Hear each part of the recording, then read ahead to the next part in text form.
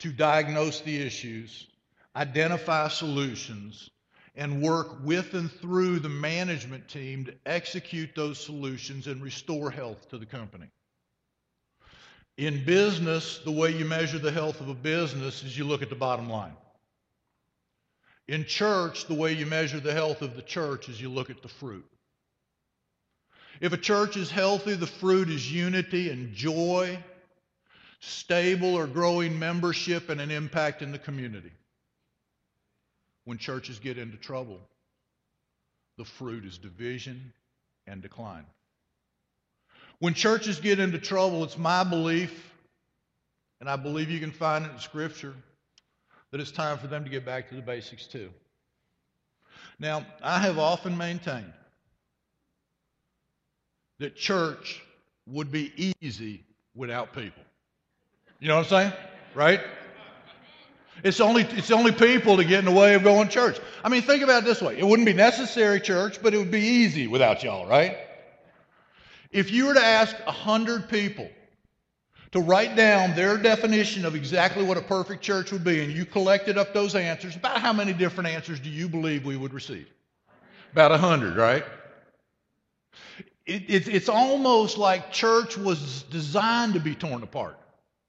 And it's almost miraculous that any church can come together and stay together. You see, there's no such thing as a perfect church this side of heaven. We live in a fallen, tragically fallen, and imperfect world. We attend imperfect churches, occupied by imperfect people, and served by imperfect leaders. It's a miracle when a church can stay together. And with so much difference, it should be so easy to focus on the things that divide us rather than the things that unite us. Yet despite all of the imperfections out there, some churches manage to grow and thrive. And I believe that successful churches stick to the basics. The only way that you can get a group of diverse, individualistic, and let's face it, anybody other than me ever get a little selfish? Selfish people to come together and stay together is by focusing them on one thing that is bigger than themselves.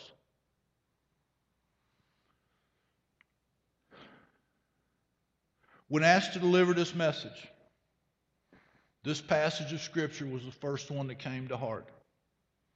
And through the months, it has never wavered in its place.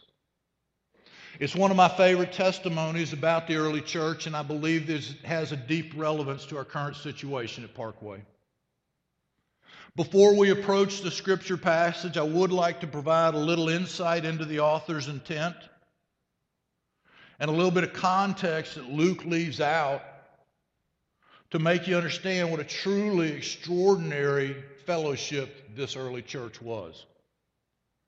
In the introduction to his gospel, Luke says that it is his intention to provide a carefully investigated, orderly account. And I believe that as we approach the Scripture, you will see specifically that. Now, just a little bit of context. If there was ever a church that should have never come together and never stayed together, it was that first church in Jerusalem. You see, just a couple of months before that church was formed, Jesus, with his disciples, came into Jerusalem to celebrate the Passover. He was thronged by tens of thousands of people who wanted him to become the king.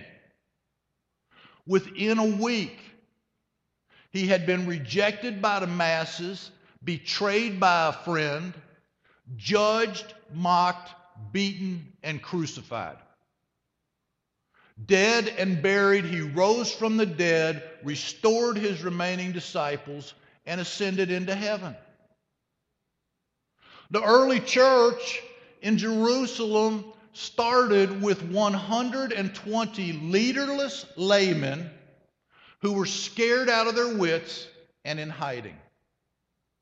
And all they could do is pray and wait for the arrival of the Holy Spirit. Now, it's not like we're off to a good start here, is it? Right? And then all of a sudden, the Pentecost comes, the Spirit descends, and on that day, Peter testifies, and 3,000 people are saved and come to faith and are baptized. And the church just grew from 120 to 3,120, and where do you fit them all? Right? Sounds like a good problem to have, right? Well, how do you train, equip, and unify so many disciples? You see, there's a little thing in here that you got to go back a couple verses to find, and that is that these new believers were from all different corners of the world. They were culturally and ethnically diverse. As a matter of fact, Scripture refers to no fewer than 15 different and frequently rival regions being pulled together. They were divided by language and tradition. On the surface, there would be nothing to suggest that you could pull these people together. Now, it gets a little worse. In accepting Jesus, they were committing blasphemy and basically signing their own death warrants. And as a result of that, many, if not the majority, lost their homes, their families, their jobs, their inheritances, and their religious identity. They were diverse, they were desperate, and they were destitute. And you got to ask the question, how can such a varied and motley collection of diverse individuals come together? And I think that with his usual precision, Luke gives us a very compelling case. If you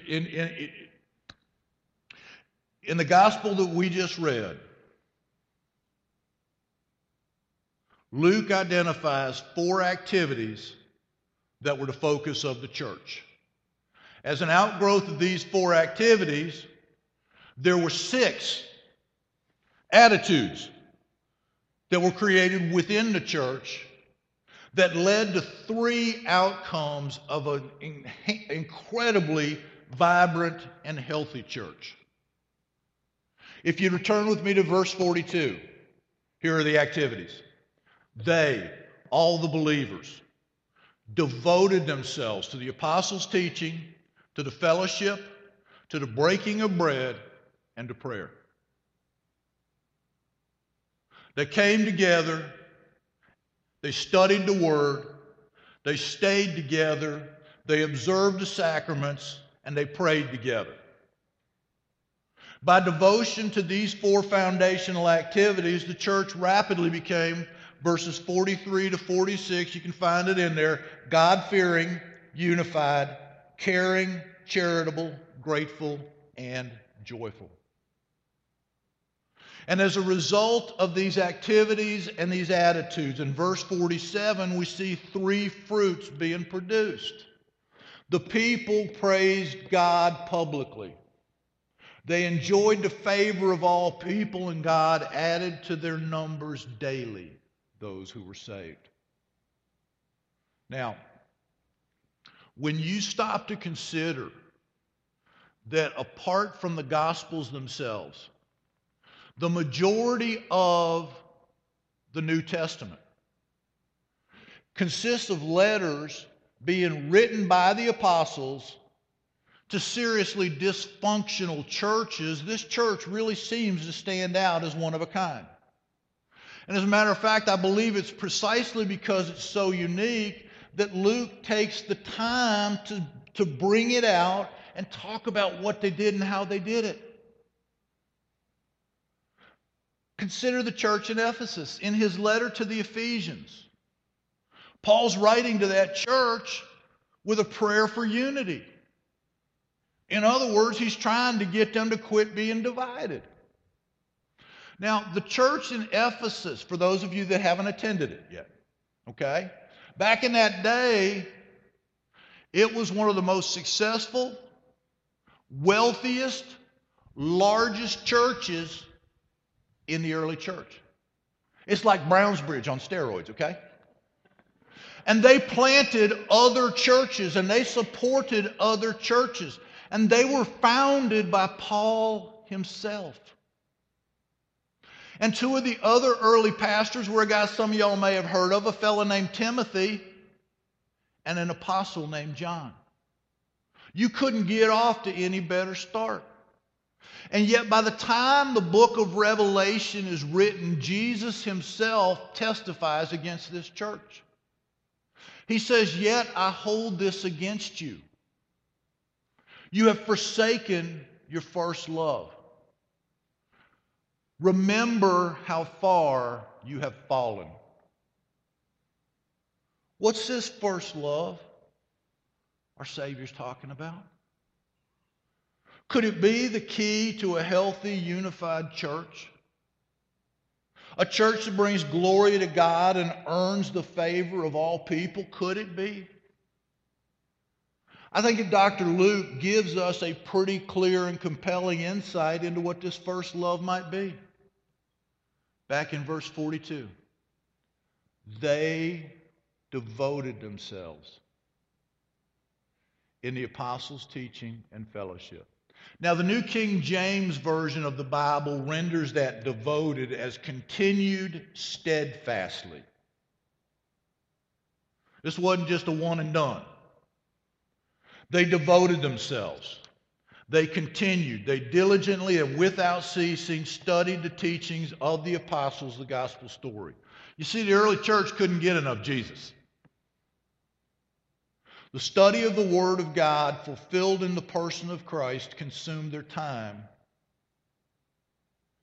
and brought them into agreement about the one main thing. The one big thing. The first love. You see, the study of Scripture brought them together so powerfully that all of their differences couldn't divide them. In other words, the diligent congregation-wide study of the Word laid the foundation for fellowship. Bottom line, people who don't like each other aren't going to hang out together, right? You got to be able to agree on one thing to bring people together. And I hate to say this, but it's human nature and it's not politically correct. But when you meet somebody new for the very first time, the way your brain is wired deep down in your subconscious, bet y'all didn't know I could use a 4-syllable word, right? Pretty impressive? Subconscious. That's 4, isn't it? Deep down in your subconscious, the first thing you see when you meet somebody new is not what makes them the same as you, it's what makes them different. Ethnicity, gender. See, I didn't say sex in church like you thought I was going to, didn't I? Ethnicity, gender, age, and size. Because in our deepest inner core, different is initially perceived as a potential threat. And it's not until you can find something in common with somebody that you can come together with them. Let me see if I can give you an example. Most of y'all know Tom Harrell, right?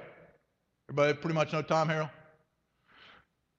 There is nothing in the world that Tom Harrell and I pretty much have in common. You know what I'm saying? Tom's over here. I'm kind of over here. Tom graduated from, probably with honors, the North Avenue Trade School. For those of you that consider that to be a college, you would refer to it as Georgia Tech. I, on the other hand, was uninvited from future attendance at the University of Georgia for a failure to meet the minimum acceptable academic standards. Tom worships in grown-up church at 8:45. I disrupt y'all. Tom wears socks to church.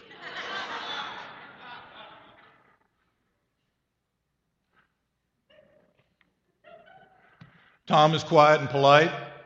I'm boisterous and loud. Tom was raised a Christian, and for the first 35 years of my life, I raised something entirely different. Give you a clue. Take the word hello and subtract the O, okay?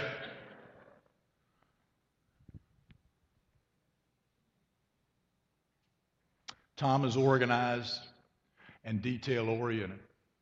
And his church benefited greatly from his multiple years as the clerk of session. I, on the other hand, could not organize a sock drawer if I had socks. These are borrowed. And my failure, my inability to pay attention to detail almost single-handedly got us kicked out of the denomination the one term that I served as the clerk of session. Little old ladies of Presbytery hated me. And so there's nothing in Tom's and my background or personality that would bring us together, but I can tell you this. Despite all of our differences, we are united by three things. We are united in our love for God, the study of Scripture, and in our desire to serve this congregation. And because we agree on the big things, little things don't matter. Are Tom and I ever going to be best friends? His reaction, by the way, is much stronger than mine, okay? Do we ever disagree? You bet we do. But it's never enough to break the bonds of fellowship, because that which unites us is greater than that which divides us. You see, sound teaching and proper doctrine not only lays the foundation for fellowship, it adds significance to our sacraments. The Lord's Supper doesn't mean anything without the context. The baptism doesn't mean anything without the context. Sound teaching, proper doctrine lays the foundation for fellowship. It provides significance to our sacraments, and it informs and empowers our prayer life. You see, everything that drove the unlikely success of the apostolic church in Acts chapter 2 is derived from the teaching of the apostles. Sound teaching not only drove the activities of the church, it transformed the attitudes of the people who participated. They were in awe of God and what He had done. If we know Scripture too little, our God is too little, and therefore we fear Him not. This church was unified, caring, and joyful. These are the outcomes of fruitful fellowship. They were charitable, and I can assure you this is not a natural state of humanity. You do not have to teach selfishness, and I can prove it. Anybody here have more than one child? Who had more than one child? What is one of the first words the second child learns to say? Mine, right? So they were charitable. And finally, they were grateful for the little bit that they had, rather than being envious of the wealth of others. Now, evidenced by the explosive growth of the early church, there's clearly a power to the teaching of the apostles. And to try to bring this message to a conclusion, I'd like to look really quickly at the answers to three questions. Number one, why were they teaching? Number two, what were they teaching? And number three, what relevance does any of that have to us here today? Why were they teaching? They were commanded to. In Matthew 28, as Jesus is ascending into heaven, His last recorded words to His disciples were, "All authority in heaven and on earth has been given unto me. Go ye therefore, and make disciples out of all the nations, baptizing them in the name of the Father and of the Son and of the Holy Spirit, and teaching them to obey all that I have commanded you. And surely I will be with you always, even unto the end of the age. You see, simple men were given a simple mission. Make disciples. And to accomplish that simple mission, they were given a simple method. Teach them to obey all that Jesus commanded. Simple men, simple mission, simple method. Simple. And that simple commandment has authority throughout the ages. Every faithful follower of Christ, from all the way back to today until he returns, is under that commandment to teach them all that Jesus commanded. What did they teach? Luke mentions the teaching of the apostles on no fewer than 11 occasions in the book of Acts. Yet he never specifically defines what they were teaching. In 2 Ephesians verse 20, Paul tells us that the church was built on the foundation of the apostles, New Testament, and the prophets, Old Testament, with Jesus Christ himself being the cornerstone. In John 14:26, at the Last Supper, Jesus tells his disciples, "But the Counselor, the Holy Spirit, whom the Father will send in my name, will teach you all things and will remind you of everything I have said to you." I think it's reasonable to infer that the apostles taught with the testimony of eyewitnesses, confirmed by prophetic scripture, and guided by the Holy Spirit. The very Jesus that was foretold by Moses, the prophets, and the Psalms, born of a virgin, a ministry of miracles, a betrayal, a death, a resurrection, and an ascension to the seat of the authority on the right hand of God, the apostles taught the totality of God's Word. They taught God's truth. And how do we, in our desire to come close to God, respond to truth? I love the story of Cleopas and his fellow traveler on the road to Emmaus. And I really, really, really wish that to be able to deliver this, I had a good Jewish accent, sitting right back here that I could pull up and put out there. But when Cleopas talks to the disciples about his encounter with Jesus on the road to Emmaus, were not our hearts burning within us while he talked to us on the road and opened the scriptures to us? How many times, guys, anybody other than me ever have just a really, really, really solid foundational scripture, opening scriptures, sermon, just speak to your heart, open your eyes and have your heart burn within you?